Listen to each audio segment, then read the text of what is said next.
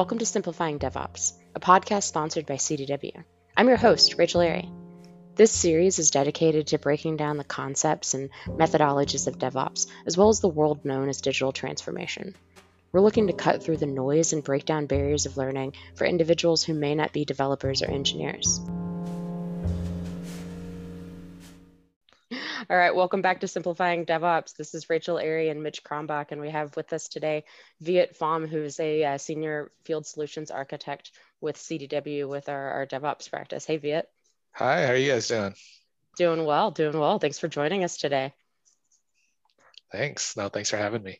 Yeah, sure. So, Viet, I mean, we've had you on before on our last episode, but I think it might make sense and kind of lead us into, today's topic, as well as just give us a little bit of your background, how it is that you came to CDW, and talk to us a little bit about some of your past career. Yeah, no. With me, I think Rachel had mentioned, I'm a field solution architect here at CDW. Been here, I think it's 4 years now, right? I think Mitch, you and I started around the same time, so we're close to getting up on our fourth. Yep. But prior to that, I actually worked for a medical device company on the research and development side as a product owner. In that, at the organization, we kind of were a traditional waterfall design with a monolithic application.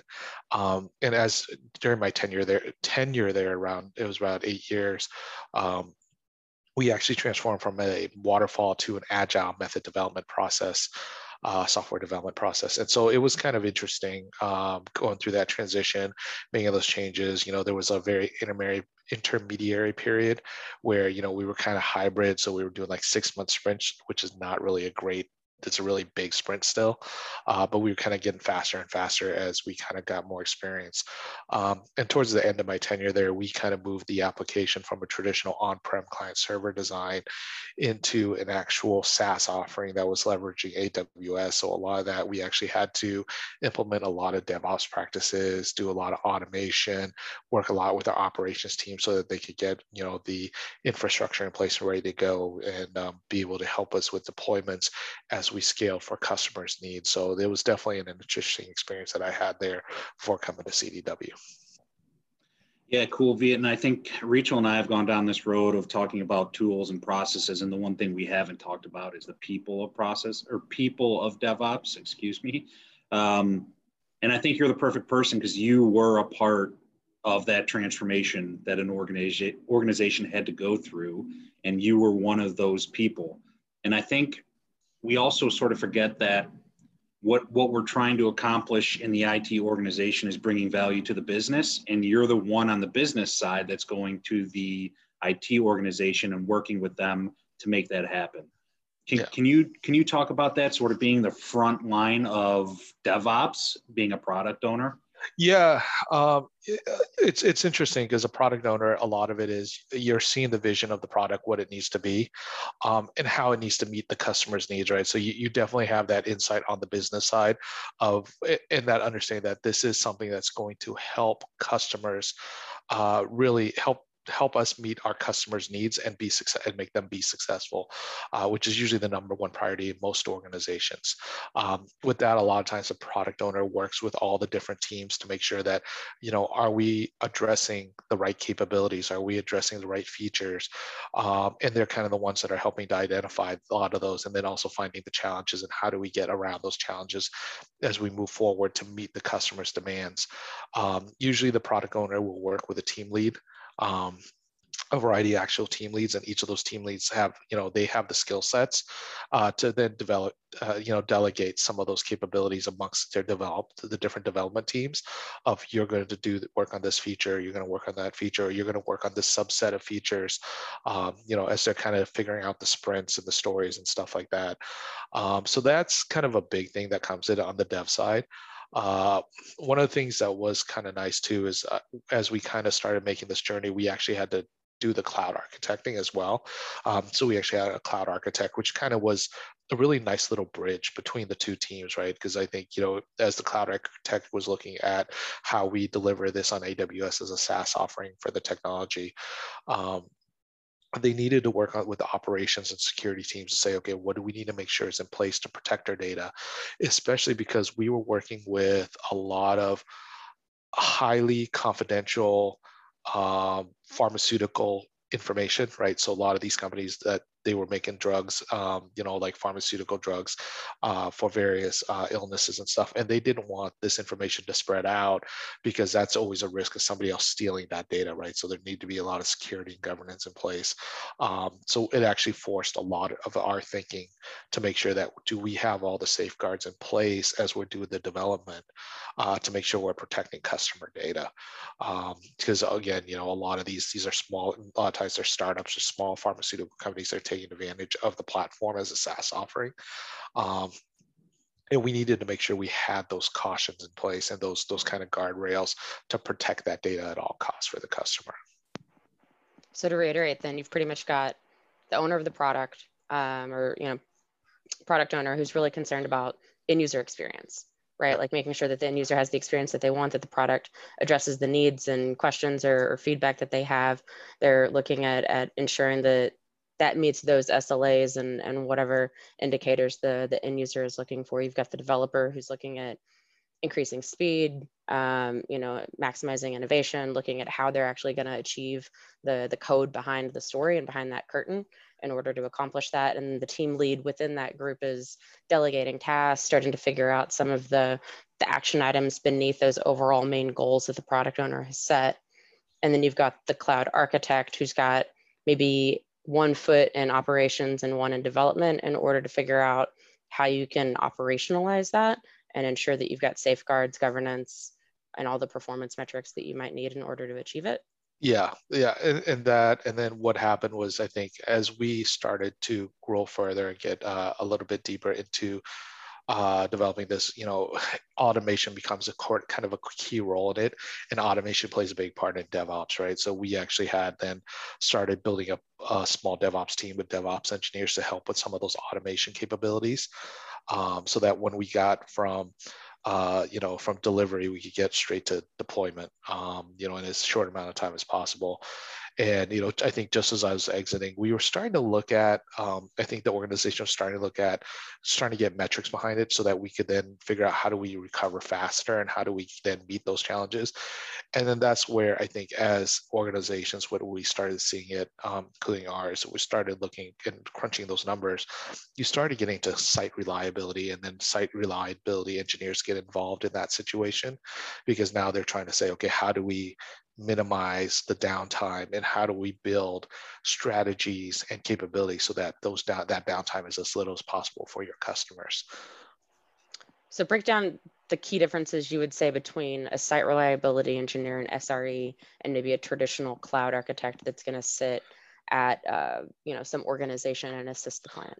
Yeah, so a lot of times the cloud, we'll start with the cloud architect because they're kind of that higher level view, right?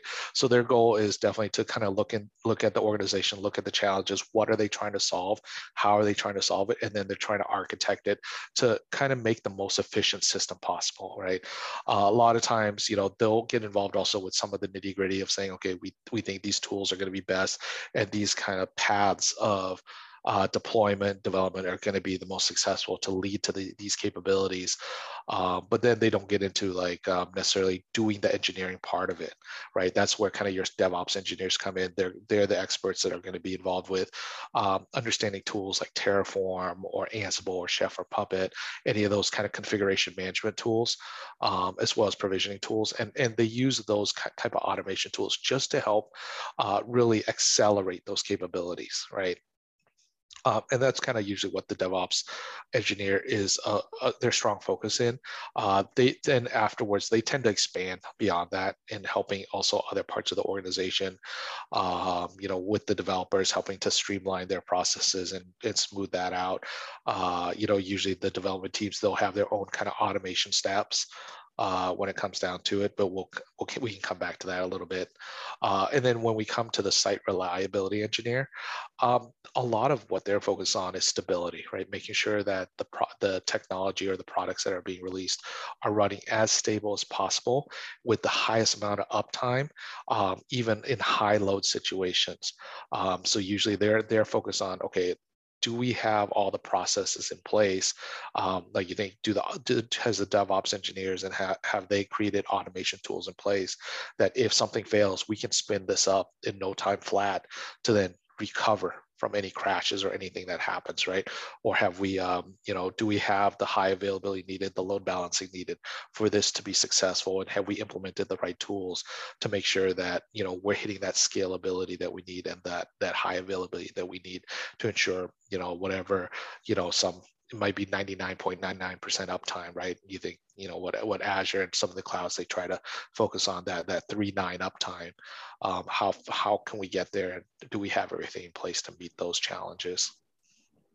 Yeah, Viet, you touched on this idea that you went through a transformation, right, from monolith to microservice or something, closer to a microservice. Was that the biggest change, going from, as a product owner, just relaying those business needs to those team leads to starting to talk to people on the operations side? Because that's one of the things we've touched on is Dev and Ops is literally reaching across and talking to other folks on the other side. Was that the biggest change, or was there something? No, I think, oddly, going from monolith to microservices was not the biggest change that led to that. It was really moving from kind of that traditional monolith, I guess the waterfall software development lifecycle to an agile lifecycle. Because once we kind of got it down to a system, we were kind of getting down to like a 3 to 4 week cycle in our agile process. And so you're starting to introduce a lot of features faster. And it's starting to help understand the operations team, helping the operations team understand some of those challenges, right?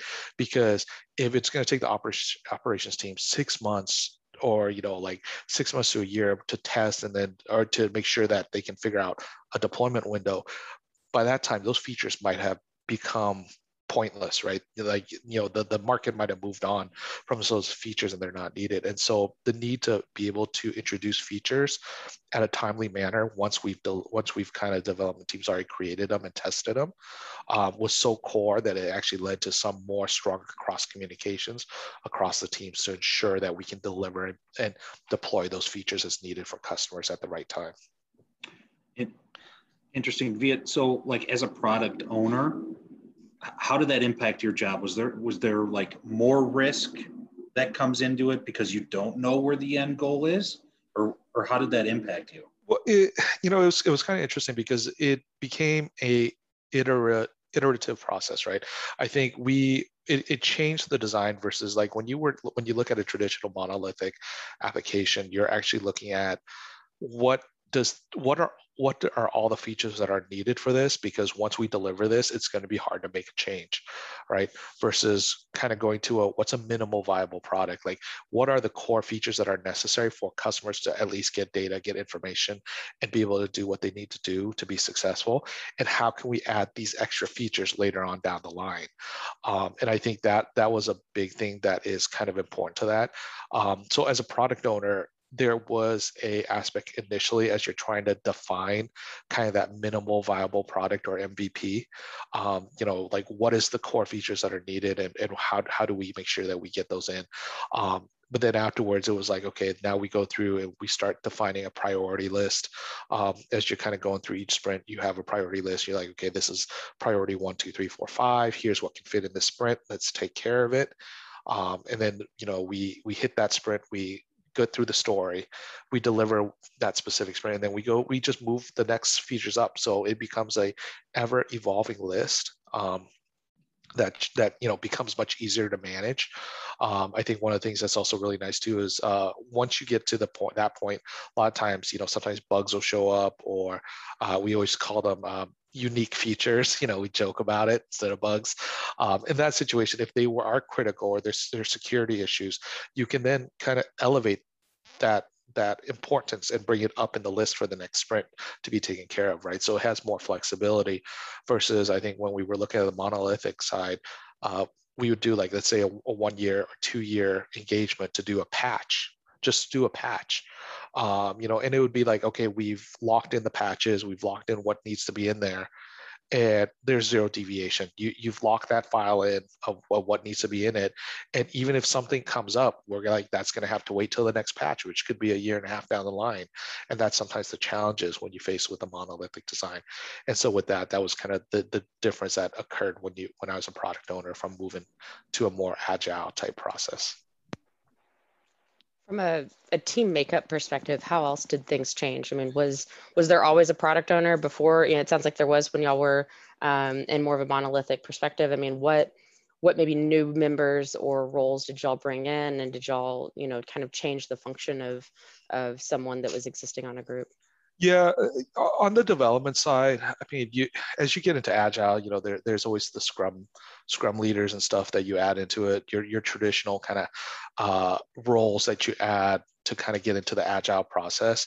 You know, those get a little bit deeper. You know, I'd recommend, you know, if we want to go down that path, we definitely should do something else, just talk it, because otherwise it can be down a rabbit hole very quick.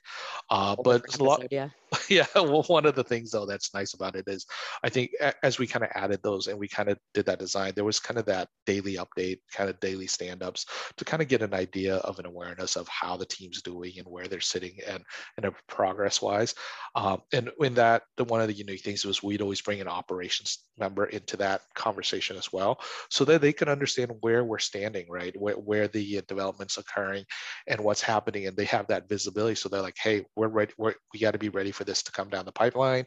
Here's some of the changes we got to think about, and they can then relay that to the operations team to say, here's how we're shifting. And that's kind of how we started kind of building out, you know, kind of the initial parts of the DevOps kind of workflow, you know, at the company. And you know, just before I left, and you know, when I left though, it wasn't fully integrated yet, but we were starting to build some of the foundational pieces there.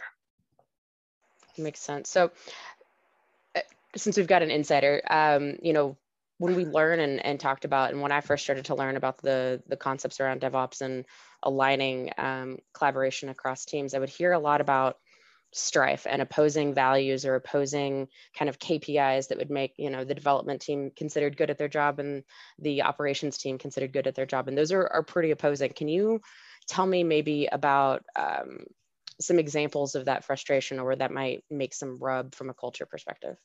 Yeah, you know, and it's, yeah, I definitely want to start this at, because each team has their own kind of unique challenges.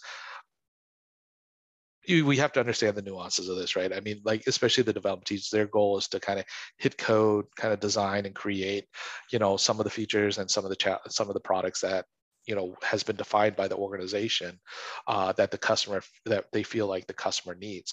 And so a lot of times they just want to sit there and focus on, you know, doing coding, right? Like they're not thinking about anything else. They're not worried about that. They're just heads down coding. Anything that gets in my way of coding is kind of it's a distraction, is really what it is, right? And so you'll think about, like, a lot of them tend to be, you know, not a lot of them, I know, you know, were introverted. They were very quiet, you know, but they were amazing coders, right? And which was really awesome. They did their job really well. But my job, when it came down to it as a product owner, was to kind of be that liaison, you know, kind of be that social butterfly that kind of got to know the organization, got to know the teams. And I was very good at, like, currying favors and building favors and, you know, trading in favors for this and that, and it was ways to get things done that sometimes wouldn't get done because, you know, somebody didn't know how to relay the right message, or like somebody was just kind of struggling on their own. So that was kind of always the challenges they faced. But a lot of times when we talk about development side, it always came down to, there were three factors. Was time, right, budget, and scope. Right?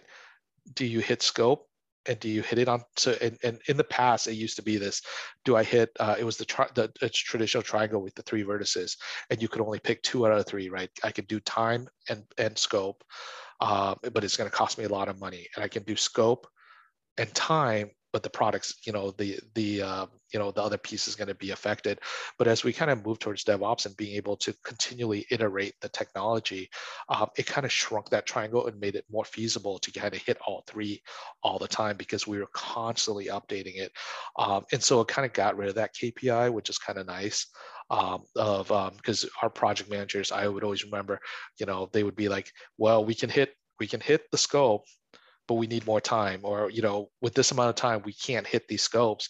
I remember when I'd go to the product managers, they'd be, okay, well, we're going to have to change this specific requirement to a desired, not a required requirement. And that was like, well, it's just a manipulation of semantics, and anybody who's a product manager will know that's so true. It's a big challenge, always trying to make sure you hit the scope to fit the time frame that's needed. Either that, or you're doing a whole bunch of overtime to get to it, and it's going to cost the company a lot of money to get there. Now when we get on the operations side, that's a little bit unique, right? Because their focus is uptime, right? How are we getting up? How are we making sure we're getting the most amount of uptime as possible? That's why you see patches occur, weekends, late at night, because you're not affecting business during those hours most times, right? Updates, or they're saying, okay, we got to fully vet and test these deliveries of the new features, just to make sure that we're not going to have a crash in the system by deploying it. Because if we have a crash, every minute down is a lot of money that organization is losing for having that system down. And so, a lot of it's uptime. A lot of it is making sure that, hey, how much time does it take for us to recover? How much time does it take for us to solve problems as we see failures? So they're building out a lot of redundancies in place. And a lot of times where we saw the challenge between the two was operations would have a standard configuration they would use, and development would do their own thing, right? And the problem is a lot of that you would do as a kind of the developers would just do it just because it was instinctual, so it was second nature to them. Like, I need this specific package to test this, and then they'd forget about it. They wouldn't record it, they wouldn't put it down, they'd forget about it, and that doesn't translate over to production, and production scrambling, try to figure out where things went wrong and why it's not working. And then you'd spend like hours or a day in alert mode trying to figure it out, and then suddenly developers, oh yeah, I forgot, I have this package, you need this package to install, and then it'll all run, and lo and behold, it works just fine. And DevOps does a lot of it. I mean, it helps to kind of standardize some of the environments so that you don't have that parity, and you have the consistency across the organization as you're doing development and testing to eliminate that.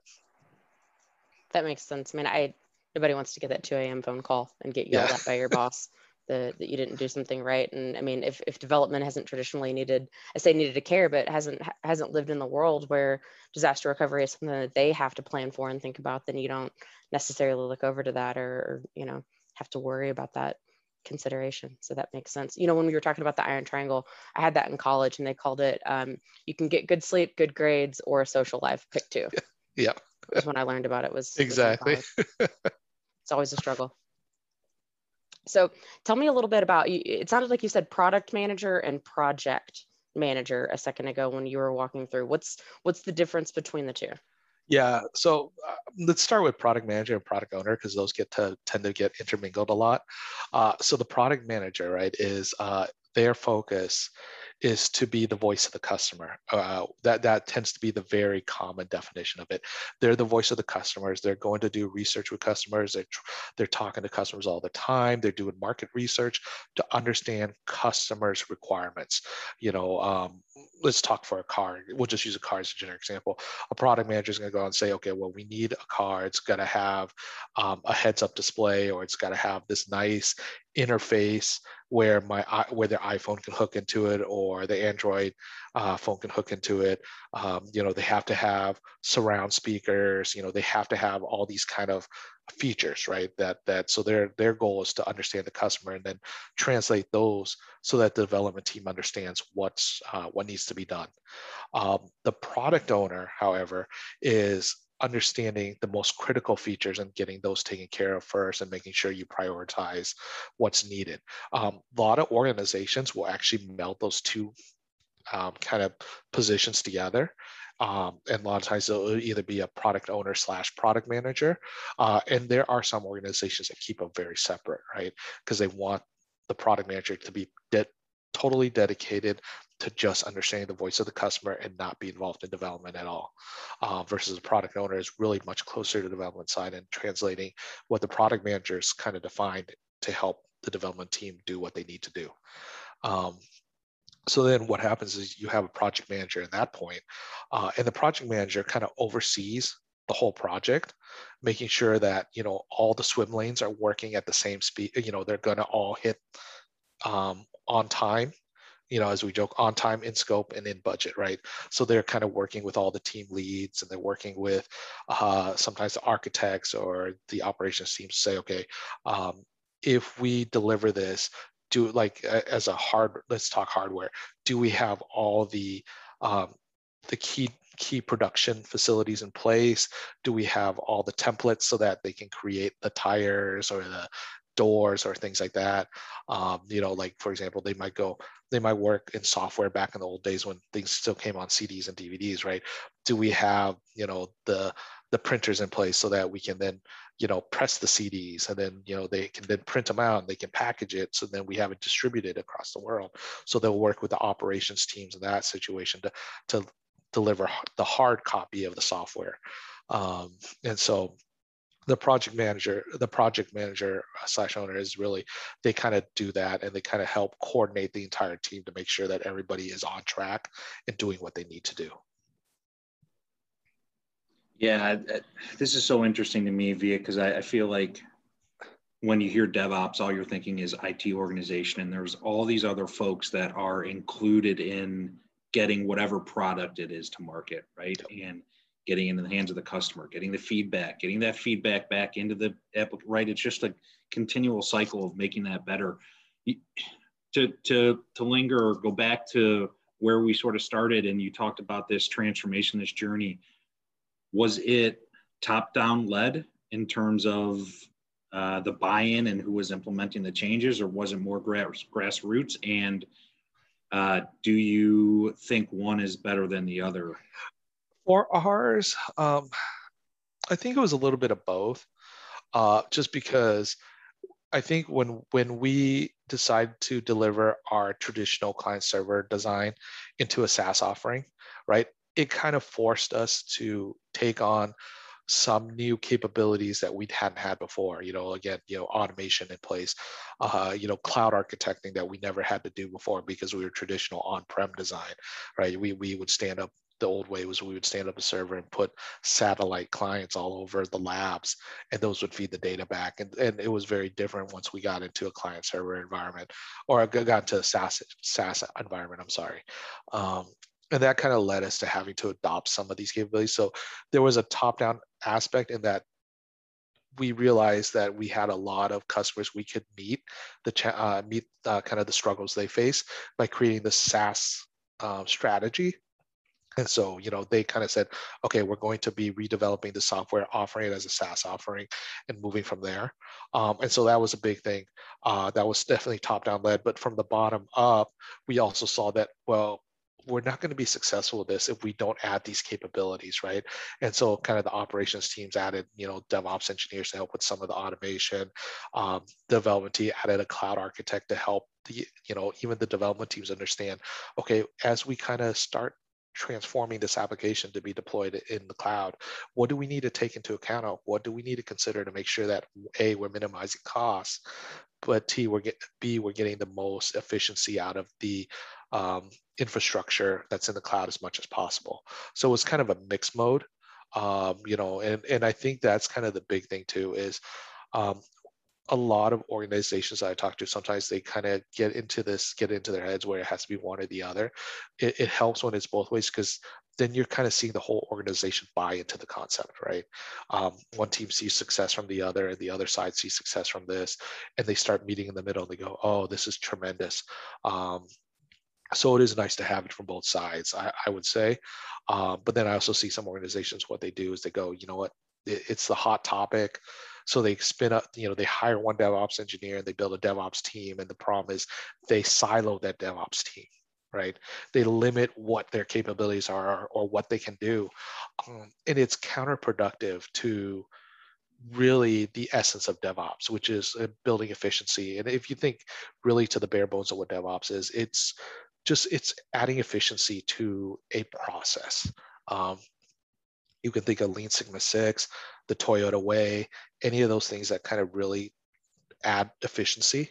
That's all DevOps is doing. It's helping to build efficiency within an organization so they can move faster to kind of meet the challenges. And at the end of the day, what those challenges you're trying to meet is to meet your customers' demands and make sure you're making sure that you meet those customers' demands so that you can have a leg up on the competition.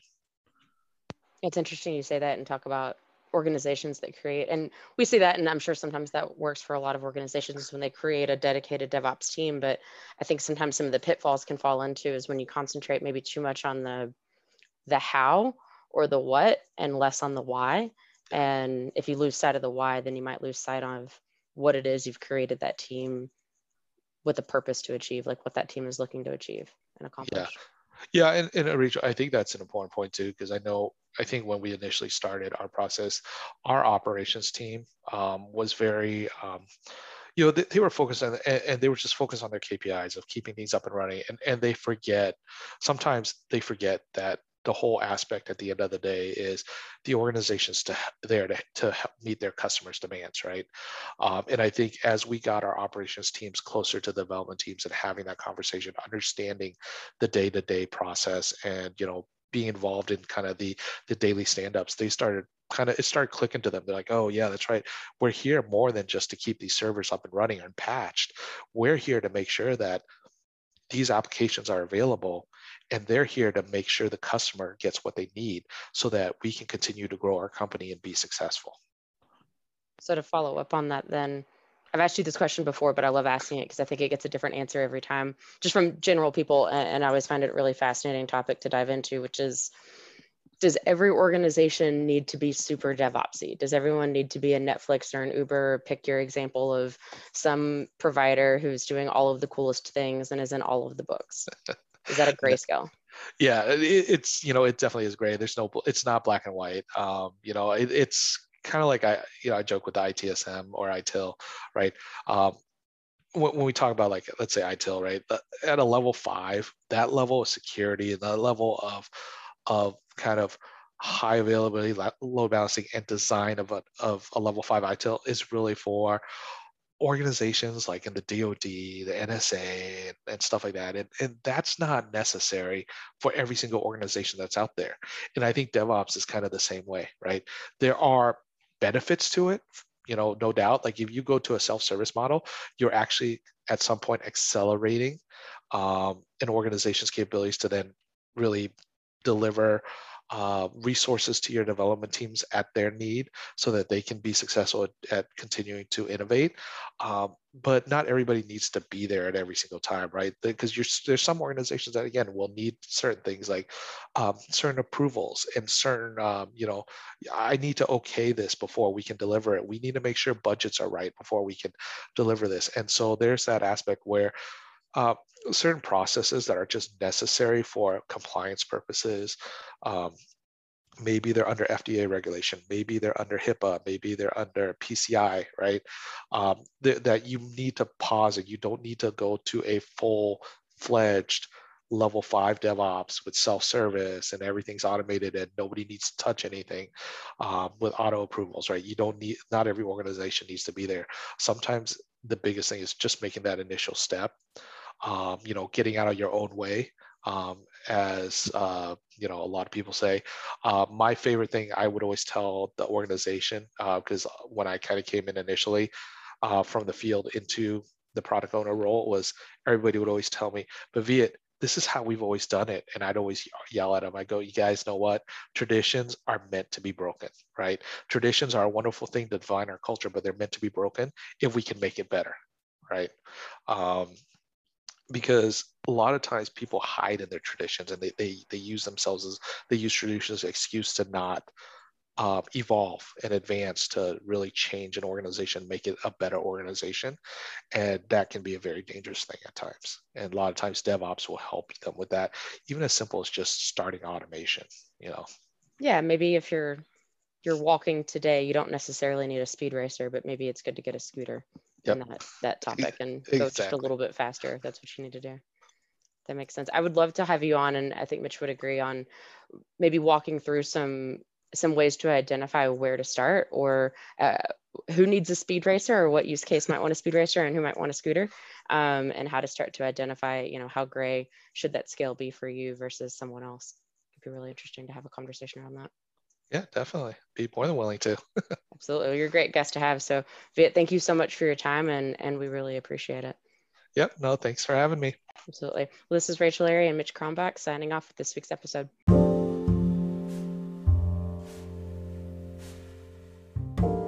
Thanks for listening with us here at Simplifying DevOps. We hope you tune in for more episodes as we continue to dive down this path of all things DevOps and understand more about the paradigm shift that we've seen revolutionize the IT world.